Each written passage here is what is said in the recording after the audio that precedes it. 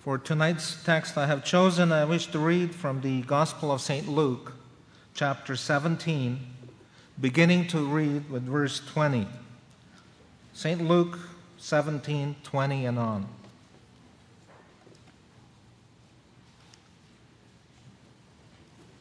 And when he was demanded of the Pharisees when the kingdom of God should come, he answered them and said, "The kingdom of God cometh not with observation, neither shall they say, Lo here, or Lo there.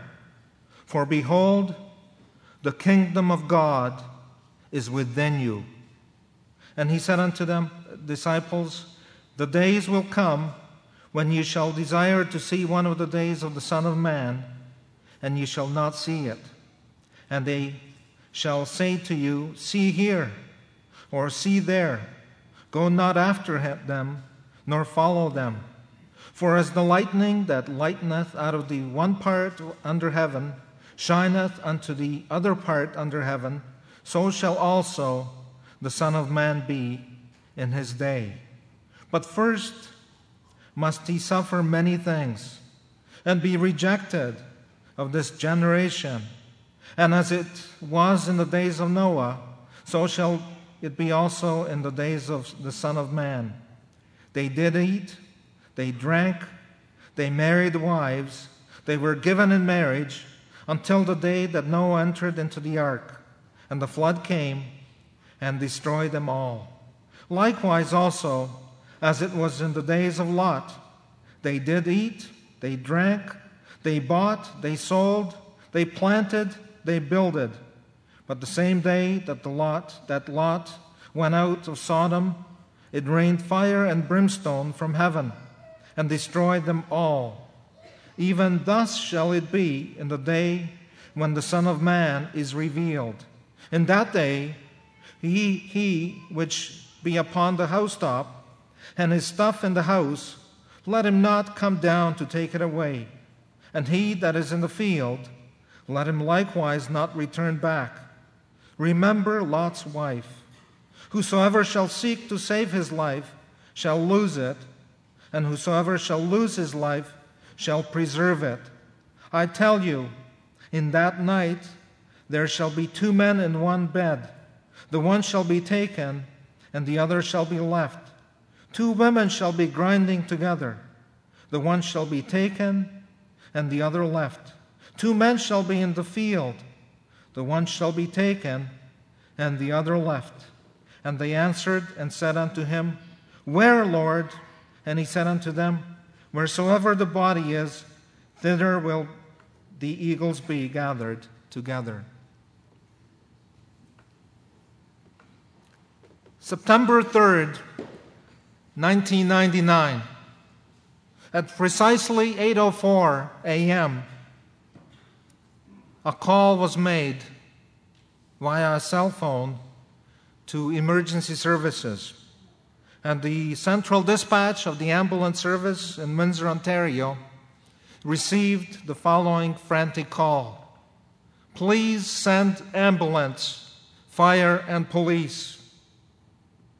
The dispatcher asked, Where? The caller said, 401, 401, 401.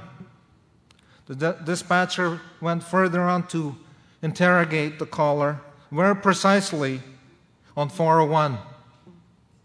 There was a slight pause, and again the frantic call, someplace around exit 20. Now, some of you that have driven to Windsor and have used 401 to come to the Windsor Church will recognize that that's a mere 15 or 10-minute drive east of the Windsor Church along Highway 401, just outside the borders of the city of Windsor. What was so unusual about September 3rd, 1999? It was a beautiful, sunny day. It was a day that was unusual from other days, the lazy, hazy days of summer. And was the weekend, the long weekend, the Friday before Labor Day weekend. Many travelers were planning their weekends. Those that had cottages were driving to their cottages perhaps for the last time during the summer. Those that were visiting relatives took the opportunity to leave a day early and to travel on a Friday to spend a little extra time with their loved ones. Students were traveling both from Windsor and to Windsor to attend school and different colleges and universities. Amongst the travelers was a young lady with her mother. Her name was Anne Marie. She was 19 years old. She had just finished high school.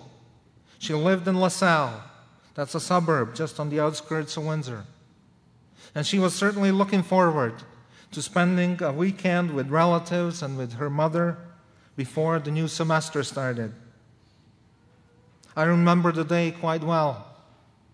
I had, as usual, got into my car and had headed out to City Hall.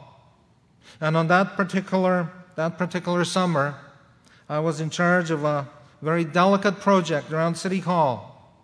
It was not unusual to see the mayor of the city of Windsor once or twice a week strolling to take a look at the project. It was his little pet project, and he had put me in charge of that project. And I could tell from the demeanor on his face, before I even had a chance to observe him fully and exchange pleasantries in that morning hour, that he was in a somber mood. And I thought, well, maybe I had done something wrong. When you work at City Hall, and for politicians, you never know what's going to come up. And as soon as we exchanged the pleasantries, he asked me if I heard of the terrible pileup that had occurred just a mere half an hour before on 401. And his precise words were, "It's a bad one, Mike. It's a bad one." I didn't know, nor did the mayor know at that precise point in time how bad this pileup on 401 was.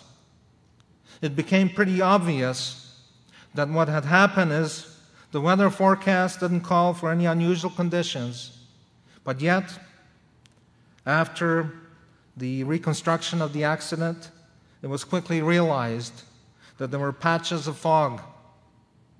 Now, all of you, and certainly I, have had experience driving through fog. It's an unusual phenomenon. Sometimes you will drive and within seconds you're back in sunshine. Then all of a sudden you're in another patch of fog. What was so unusual about one particular patch that the motorists encountered was that it was so dense that the visibility was zero. Anne Marie and her mother were careful drivers. And being careful, they had slowed down slightly. But alas, they were caught up in the pileup. It was later determined that 85 vehicles were involved. 8 people died. 6 of them was Anne Marie. She met her untimely death. No fault of hers. She was merely driving, minding her own business, and you might say she was unlucky. You might say that she was at the wrong place at the wrong time. Nevertheless, she perished in the accident. There were 3 separate groups of accidents. And what the emergency services later called the hot zone, there were 14 cars and 5 tractor trailers involved. One of the tractor trailers was a diesel fuel carrier, carrying about 8,000 gallons of diesel fuel. The tanker ruptured and spilled diesel all over the road. The heat was so intense that news media were not even allowed to take pictures of the aftermath. Anne Marie and her mother were She couldn't open her doors. Her mother was rescued by 10 of the people that were nearby. There was pandemonium. There were at this time accidents in both directions, and the emergency services couldn't even get close to the accident site. Anne Marie, which the transcripts don't show, but I have personally talked to the fire chief who had given us an account of some of the horror that he had witnessed and heard. They were so close, but yet they couldn't help her because the heat was so intense. And the last parting words of Anne Marie were, "I'm too young to die." And you might say, well, these things happen to others. They don't happen to us. They don't happen to apostolic Christian children. They certainly do. And we have certainly had our share of accidents and facing untimely deaths. I have just learned that a 10-year-old boy in California just last Friday had accidentally drowned in a swimming pool. So it does happen to us. It happens to you and I. The question is, are we ready? Do we have the kingdom of God within us? Anne Marie's comments would lead you to believe that she had no one to help her. And she realized that she was in a hopeless situation and uttered, "I'm too young to die." Let me give you an account of another death. About 75 years ago, a young man in a village in Yugoslavia, his name was Mirko. He was an industrious man. He was a man that labored in his little plots of land that he possessed. He had a little plot of land where he grew corn and wheat and whatever else was grown at the time. He had a little vineyard. And he had the most beautiful house in the village, the best kept house. And other people in the village coveted his plots of land because they were situated ideally on the outskirts of the village and next to the mountain. And certainly it wasn't just the location, but it was the produce that came out of that plot and that was able to sustain Mirko's family and his 5 children. Mirko was a well-respected man. He was a God-fearing man. He attended all of the notable holidays and events that the Orthodox Church practiced. The priest would visit him once or twice a year, and he was a good-standing Christian by the standards of the village. He was well respected too because he feared God, and he also had obedient children. Mirko, in his mid-40s, was diagnosed with cancer. And wasn't long, many weeks after, that he lay on his deathbed. And here's his parting words. When the family was surrounding him, he uttered 2 expressions. He said, "Don't die in the state that I'm dying in. Go and join the Nazarenes." Now, Mirko had never set foot in a Nazarene church, but he respected the 2 or 3 Nazarene members that lived in his village. And one of the reasons is that really there wasn't a church in that village. They had to travel to the next church to worship every Sunday. And these members of the Nazarenes had made such a big impression on Mirko that he had one thought when he was dying. And I'm reminded of Brother Tom Hurdy's account of the diver that was in the depths of the cave, and he had one mission on his mind: to save and to accomplish that which he came to do. And certainly Mirko had one mission before he uttered his last breath. He said, "Don't do what I did. Go and join the church." He had such a respect for the Nazarenes, that was his last thought before he departed to eternity. He knew he had observed and seen that the Nazarenes were a peculiar people. He also must have felt that they possessed the Spirit of God. And he also must have recognized that it is a gift that he did not possess. And he wanted to save his family. And because of that urgent plea and wish and desire that he expressed, his wife and one of his children heeded that calling. And your servant is a testament. You see, Mirko was my grandfather. And I would probably not be standing here had he not uttered and come to that realization that he was on the wrong path, that he didn't possess the kingdom of God within him. And he reached out and he said, my family needs to be saved. Let me give you an account of another untimely death. We have mentioned at least on one or two occasions during this camp. And that's the untimely death of Brother Octavian. Brother Octavian also met by standards of human life an untimely death. But yet, there's a vast difference between the first two accounts and the account of Octavian's death. And we have heard it.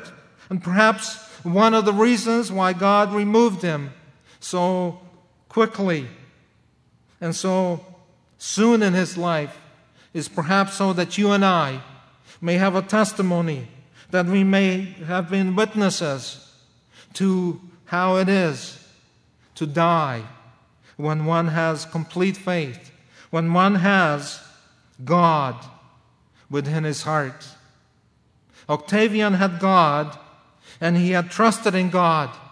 You see, Octavian is a symbol of that banner that's behind us. And young man, young woman, if you have not perhaps studied that banner, it is perhaps time that you study and you reason within your heart what that really means. The kingdom of God, you can take it as a statement, is, and certainly is here today. And Jesus said it doesn't come with observation, but it's within the heart of man. It's within you. And I have not talked to Brother Philip, who I understand is the artist, but we can see the symbolism. We can see that God must be the center of the individual's being, of the individual's heart. It's God that's the center of the universe. It's God that should be the king, the sovereign one of our lives, of our total being, because by him we came into being. And one day that, we have read in this particular chapter that one day Jesus will come in power and glory. As the lightning cometh out of the east and shineth to the west, so shall be the coming of the Son of Man.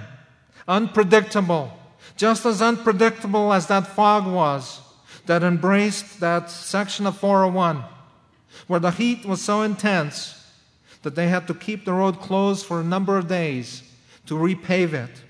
And they never even showed. The news media were totally blacked out. That's the untimely death of Anne Marie. But you and I have the privilege to recognize and to acknowledge that our death, if it's untimely, can be such that we can leave in righteousness, in peace, in hope, having the assurance, as Octavian said, his last departing words were, I want to go home. And when Sister Layla asked him, where is home? He knew where it was. He said, in heaven. And she said, I will see you there. I love you. That was his parting word. He had no trepidation. He had no regrets. Oh yes, as a human being, he might have had regrets that he would not see his boys grow up to be teenagers. He would not have the opportunity to teach them, to play with them, and to see them grow in knowledge and the grace of Jesus Christ. He certainly would miss those opportunities, but he also recognized that the call of God was final, and he was prepared. He was prepared and he was ready because he had the kingdom of God within him. And my dear friend, how much more will it take to move you, to motivate you? Perhaps you need to experience another death, perhaps a tragic experience of a dear friend. I don't know what it'll take. God only knows, and only God knows what it'll take to shatter your hardened heart, to move you and to motivate you, to allow Jesus Christ and God to penetrate and to embrace you and to surround you by His love, by His mercy. Oh, you might say, I have lots of time. I intend to be a citizen of the kingdom of God, but not today. I'll do it tomorrow. I have unfinished business. I have relationships to break. I have schools to finish. I have my education before me. Perhaps it's my job. I just need one more thing to fall into place, and I will then be ready to allow the kingdom of God within my heart. But you see, it doesn't work like that. You see, there's many a young man and a young woman that has pushed their, and if I could use that expression, please forgive me for it, their luck to the limit, only to have lost out. And we have heard last night that not all that see violence and have violence around them and within their hearts become conquerors and victors. Only those that embrace Jesus Christ, only those that allow God fully into their heart and mind. And you know, when I'm reminded of the people at Jerusalem, of the great sermon of Peter, when he preached to them the resurrection of Jesus Christ. And when they were moved and convicted and pricked within their hearts, we said, men and brethren, what shall we do? What did the apostles tell them? Repent and be baptized in the name of Jesus Christ for remission of sins, and receive the gift of the Holy Spirit. You see, the difference between the three deaths that we talked about is that the first two did not have Jesus Christ, did not have a Holy Spirit that they could rely upon in the end days. Brother Octavian had the gift of the Holy Spirit, and he was ready and prepared to meet his Maker. The question is, are you ready? If God would call you tonight, as He called Anne-Marie. You see, Anne-Marie had no intentions of being involved in an accident, let alone dying. But yet fate took over, and she expired prematurely. She departed from this life to have no more opportunity to do things to make right, to become knowledgeable in the Word of God, and to allow the kingdom of God to be established in her heart and her mind. And you might say to yourself, well, I know all of this, but what do I need to do specifically? What do I need to do? How do I approach God? Approach Him as the sinner that approached God when he prayed, be merciful unto me, a sinner. And God will have mercy. He will show mercy to you. And you might say, well, I know I need to be baptized, but I don't really know what baptism means. Baptism, and we're certainly not talking about the same baptism of John the Baptist. Many came to be baptized by John the Baptist. Those that embraced the Mosaic Law, and they were baptized. It was a symbol of making or reestablishing a covenant that God had made with His people. But the baptism comes from the Greek word that says baptizo, which means immersion, to be totally immersed. And symbolically, the immersion took place in water. But what it signified was there was a total public commitment that one was prepared to acknowledge that they fell short, to acknowledge their heart's conviction, and to confess they wanted to reestablish the covenant with the living God. And the baptism of Jesus Christ is no different. The baptism, when we are baptized, we are immersed into His holy word. We are immersed so that we can be cleansed, so that God can make a dwelling place within that heart, so that He can give you the gift of the Holy Spirit. Nicodemus is the one that came to Jesus and questioned. He was a Pharisee, knowledgeable in the law, had the knowledge, but didn't understand the spiritual context of Jesus' mission. And what did Jesus tell him?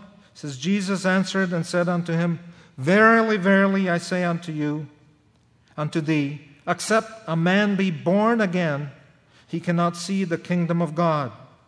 In verse 5, he says, Jesus answered, Verily, verily, I say unto thee, except a man be born of water and of the Spirit, he cannot enter into the kingdom of God.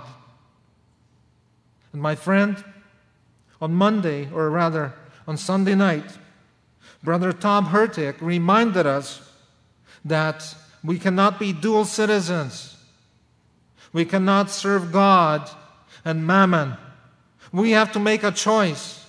Oh yes, that's part of the conversion process. That's part of the baptism rite, is to make a conscious choice and to then seek your soul's salvation in fear and trembling, with a penitent heart, acknowledging that you have wronged God, acknowledging that you have been a sinner, and seeking His forgiveness, and also acknowledging that it is the blood of Jesus Christ that washes your sins away.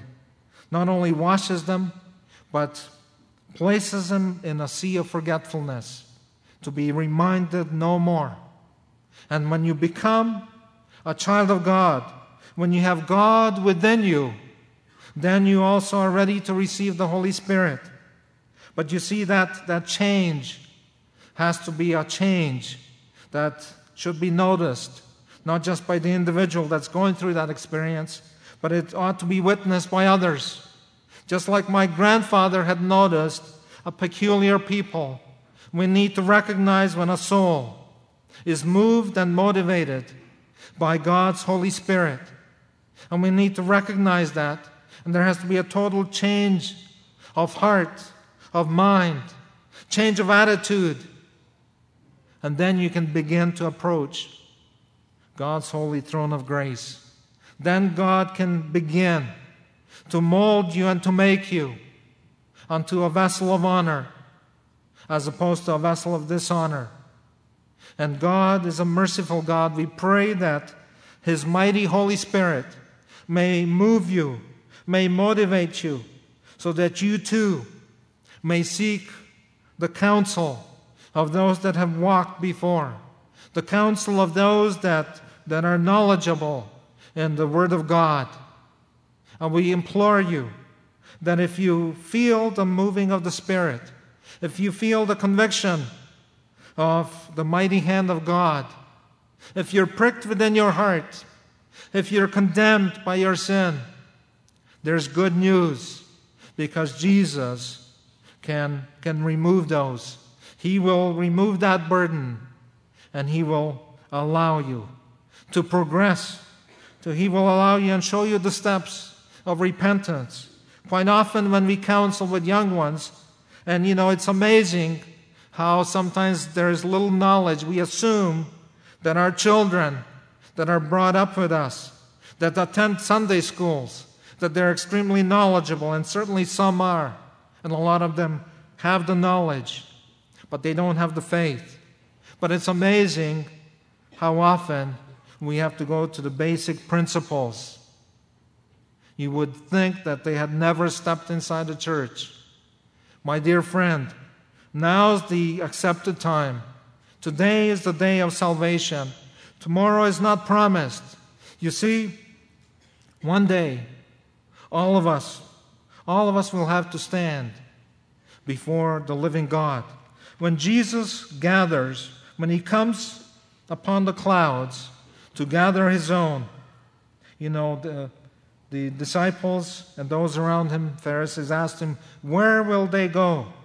And we can certainly find in the book of Revelations where that place is.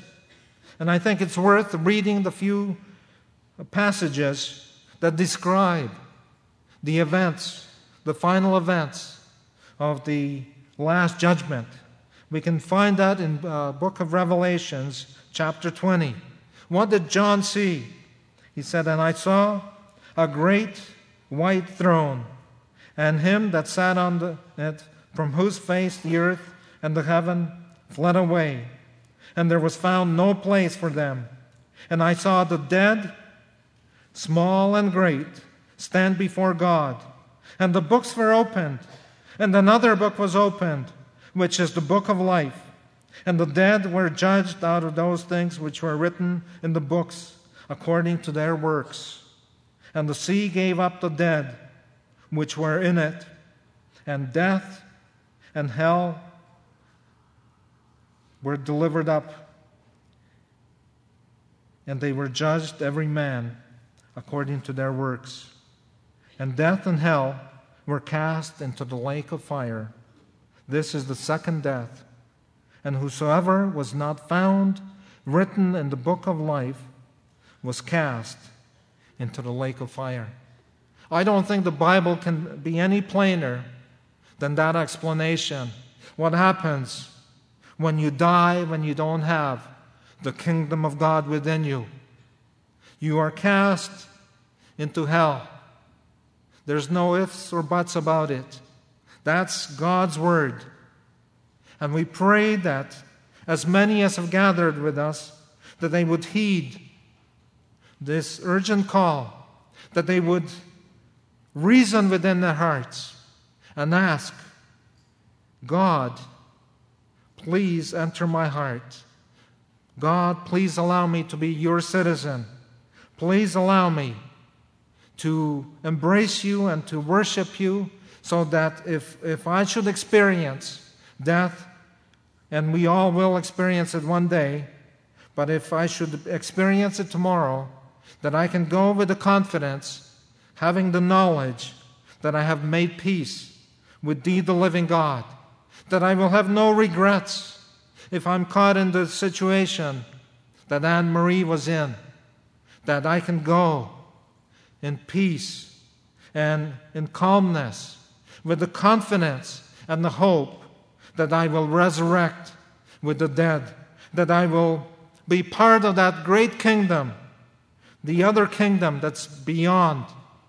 And we pray that God would give you much grace and much mercy, and that all of us would examine ourselves, those of us that have made a covenant. The Bible says, if we have put our hands on the plow, no man that has placed his hand on the plow, looking back, is worthy for the kingdom.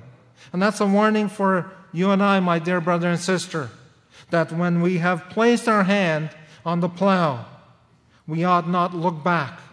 We need to look forward. We need to focus our eyes upon Mount Zion, upon Jesus Christ. And if you feel, Brother Tom Hurtig also talked about a great revolution taking place. And I trust and pray, we all trust and pray, that great revolution is taking place within your heart and your mind, that there is a great battle going on, and that you will use, even if necessary, violence to possess the kingdom of God. We pray that you will have an experience that will change your life, an experience that will make such a deep impression upon you that you will want to become a Nazarene, a child of God, a Christian, a follower of Jesus Christ.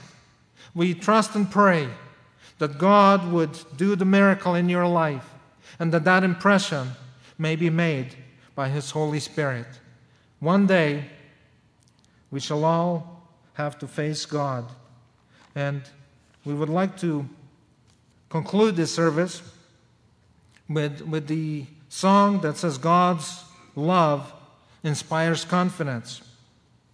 I'm going to read the 2 verses which will be sung. The dark and dreary life's way and burdens hard to bear, there's one whose love will never fail.